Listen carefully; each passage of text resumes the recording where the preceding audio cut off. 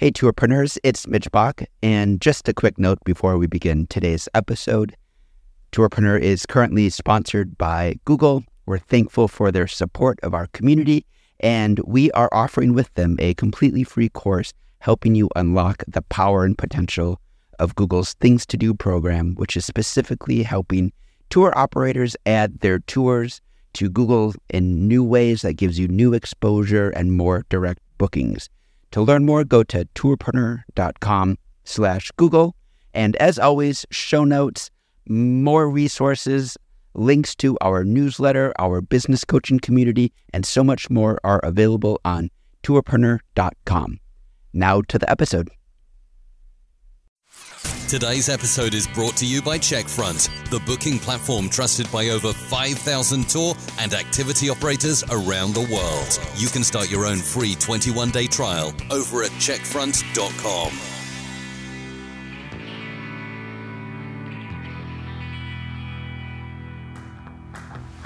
Welcome to the Tourpreneur Podcast. Travel industry veteran Shane Whaley will take you on a journey with fellow tourpreneurs, sharing their tips, ideas, insights, and success stories to inspire you to make your tour business the best it can be. And now, here is your host, Shane Whaley.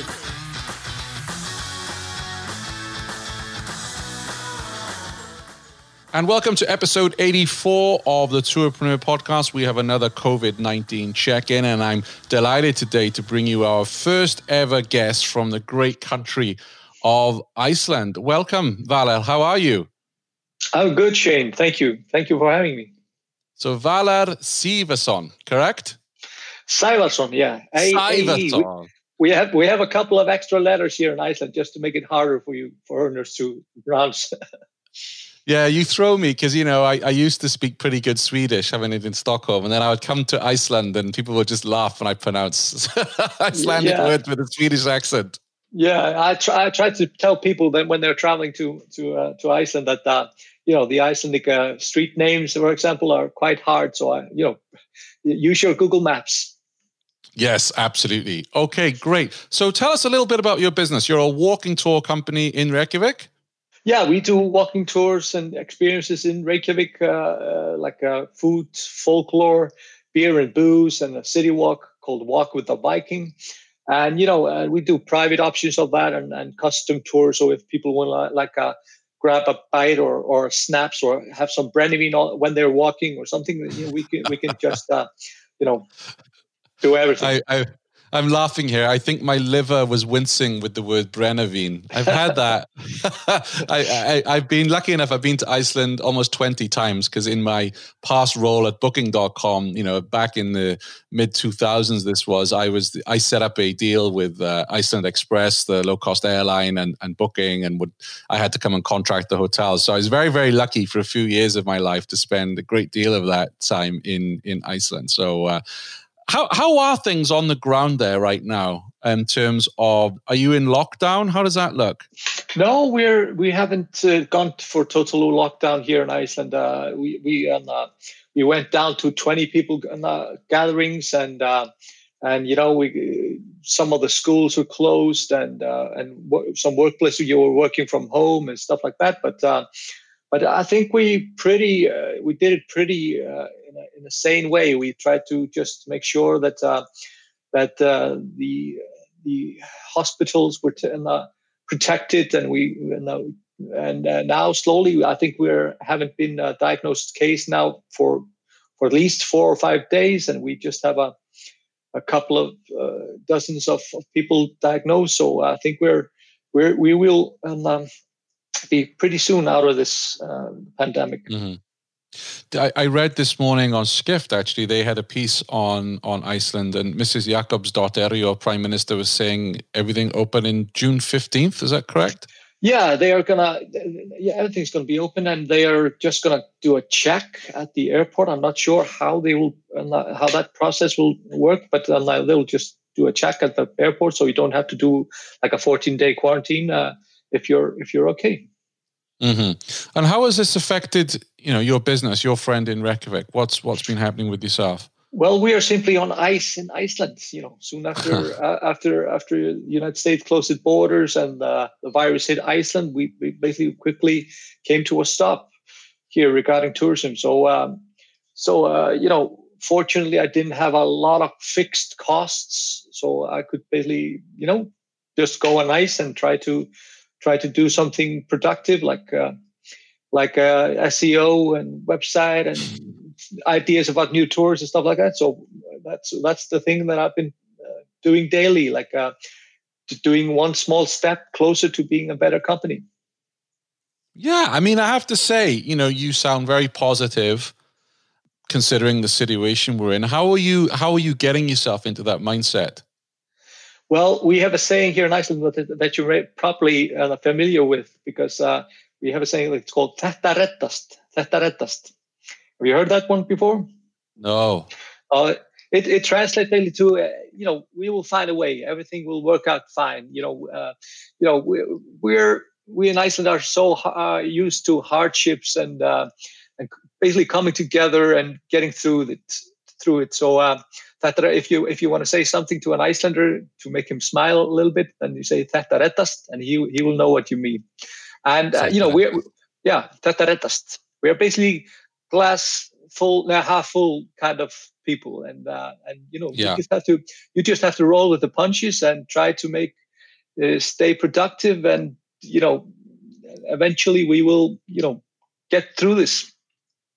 And is that just Valur, or is that the general population of Iceland? Is that certainly in the tourism sector? I mean, what's the mood like? Of course, it's different from company to company. Some companies are heavily indebted, and they will have a hard time getting through this.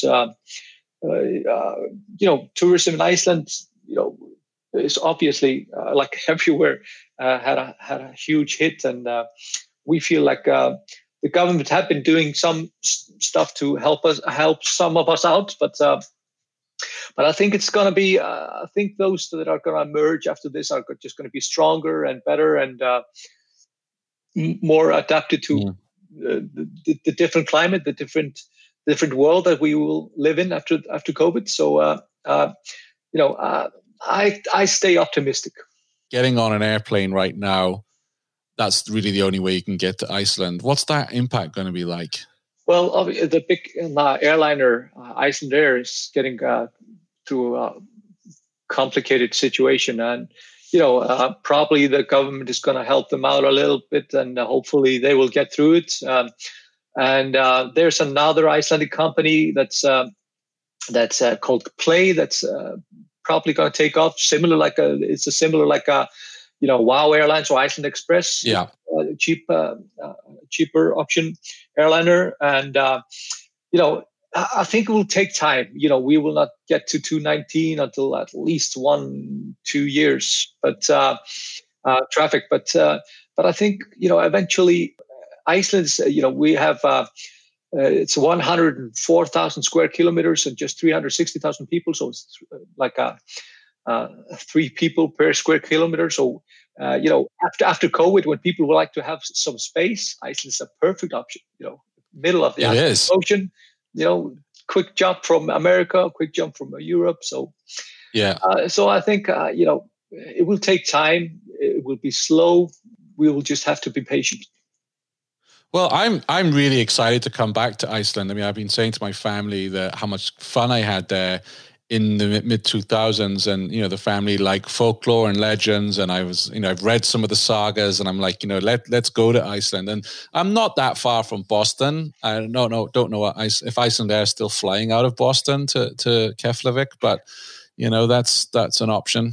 Yeah, eventually they will, hopefully, if they will recover after this. But it's a relatively short flight. Some people are traveling here. It takes longer to go from the East Coast to the West Coast than to go to Iceland. So it's all. I think we're a perfect choice for many after this. We have such so many things to see. So you get so much bang for your buck, so to speak. You can see geysers and volcanoes and and waterfalls and Northern trolls. Lights and trolls. Don't forget the troll. Elves. So I think we have so many good things going for us that it will take time, but we will get there. You said you were working on SEO and digital marketing. Are you studying courses? How are you getting your information for that? Yeah, I've been doing courses. We have a brainstorm group, and one of my fellow brainstormers called Rocco from Romantic Amsterdam. He had a SEO like a semi webinar for us what had worked for him, and then I'm studying Neil Patel and I'm just trying to stay as productive as possible. I'm looking at partners for doing blogs. Partners for doing. I want to rewrite my tour descriptions. I even just to have used 50 minutes of my day. I'm learning German better, just so I maybe sometime in the future I can do. I can guide in German. Ausgezeichnet. Yes. Ausgezeichnet. Sehr gut. Sehr gut. Ich lerne Deutsch auch. Whatever. Ich lerne auch Deutsch. There you go. Yeah. That's good. Ich spreche Dutch besser, but nicht so good. Prima. Yeah. In terms of walking tours in Reykjavik, how competitive is the market? It's pretty competitive. We have at least 3-4 companies for each of the tours I do, but I think we bring a little bit of extra that we have been growing steadily since we started 2015, and we have over 500, 600 5-star reviews, and it's constantly growing. Nice.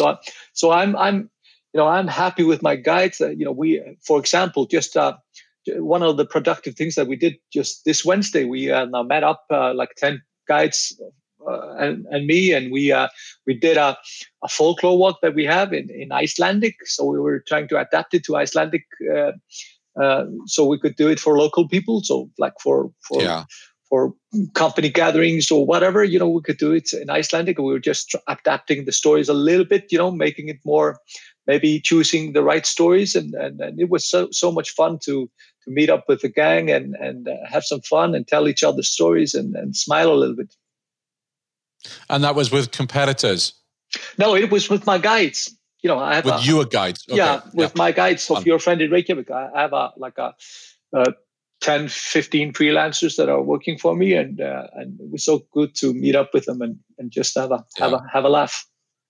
Well, I'd love to invite you back on to dig. I've got like a million questions in my head now that I want to ask you because, I live and breathe this stuff, but I'm going to save that for when we bring you on for a deep dive. And, you never know how things go. Maybe if we get out of this, maybe I'll be over there in August. I would love that. I'm jonesing to travel. I've never in my adult life had, been in a situation where I've had no travel to look forward to, nothing booked. I've always got a trip somewhere that, you look forward to. I've never been in this situation in my adulthood. Yeah, same here. I love to have something booked so I can research, take my time to research a lot and do some fun stuff. And it's really strange for me. But, on the plus side, now we're, instead of going to Tenerife to get some sun this summer when my boys, I have a 4-year-old and 2-year-old back home, we were going to visit Tenerife in Spain. We're gonna travel around Iceland, and hopefully I'm gonna see something that I haven't seen before, and I'll experience some hotels and stuff like that I haven't really checked out and felt on my own skin, so to speak. So I think it's gonna be fun. Yeah, and your boys will always remember that. I mean, my dad. I didn't go abroad till I was 16. So, living in the UK. My dad was like, you get to see your own country first, boy, before I take you anywhere else. I think he was just being a cheapskate. But, looking back, I have friends of mine, they've been all around the world, but, they haven't been to Scotland or something. I'm like, wow, or the Lake District. So good on you. I think they'll always, and they'll have an appreciation for what their country has to offer. Yeah. They're young, but I mean, still, it's the start of it. Yeah, I think it's for sure. But I didn't travel until I was 11, and that was just because there was no flights. It was really expensive to fly to and from Iceland. Yeah.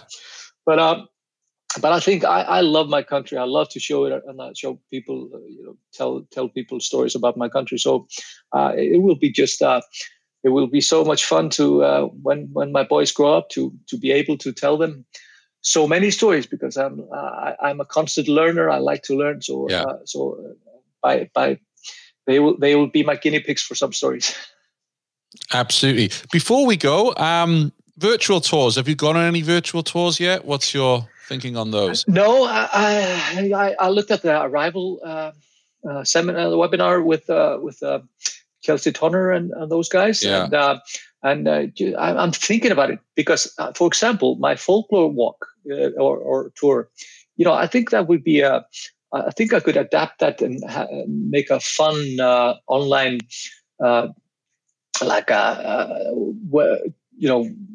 tour from that. But but I'm not.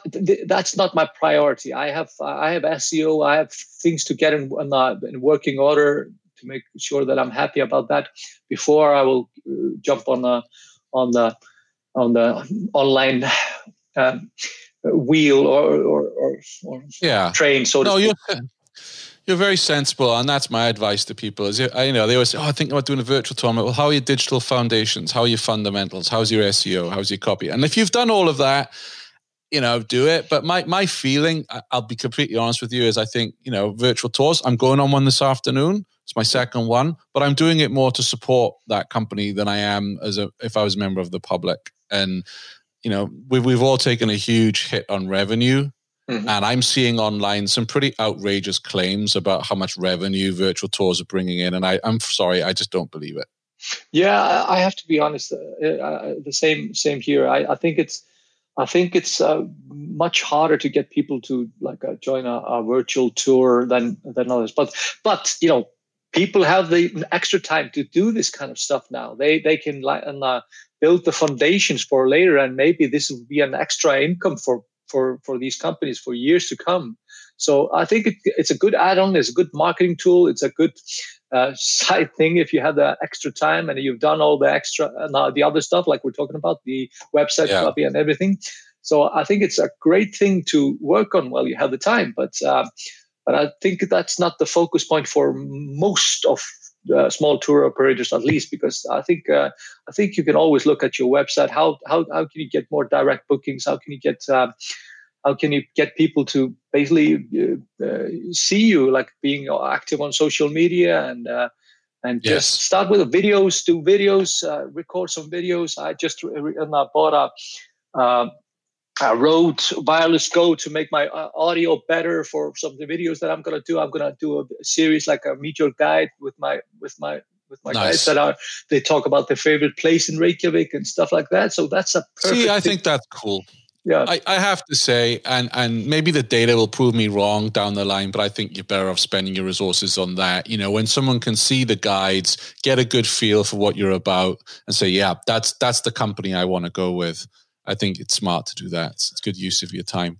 And if you're a small operator, your most valuable resource is your time, and I think your time now is better to used or wasted in doing these kinds of things instead of focusing your energy on trying to develop a really good online experience, because I think it's a bit tricky. I think people are always going to be like a diet version of your tour if you don't go all in. Not just that. If you look at what you're competing at, you got Netflix with thousands of hours of TV and series and documentaries, and then cable channels and Hulu and YouTube. I mean, it's just the competition is unreal out there. I want to finish up by sharing a little bit more about your accountability group you've got going. You were telling me you've got a couple of spots left if there are tour operators out there who want to get together with like-minded tour operators and keep each other accountable and brainstorm. I will add that link to the show notes, which today is at tourpreneur.com/84. What would you say to someone who's listening today and they think, a brainstorming group, should I join that or not? What would your advice be? Yeah, I would say, what do you have to lose? Because we're just meeting up once a week, and we are meeting up today at Mondays on 5 p.m. GMT, and we just talk together about our what we are going through, what our focus is for the next week.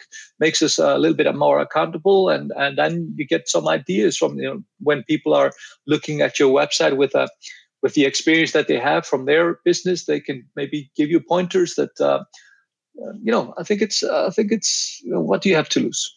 Yeah, absolutely. So I will add that link onto the group. But what I will say is don't join if you just want to lurk and not contribute. Be active. That's what brainstorm groups need, is for everyone, not to be too embarrassed and shy, but to come out with your problems and set goals together. I think that's how you get the most out. This isn't a Facebook group where you're going to lurk, right? You want people who are going to contribute. Exactly. We want active participants that have something to give.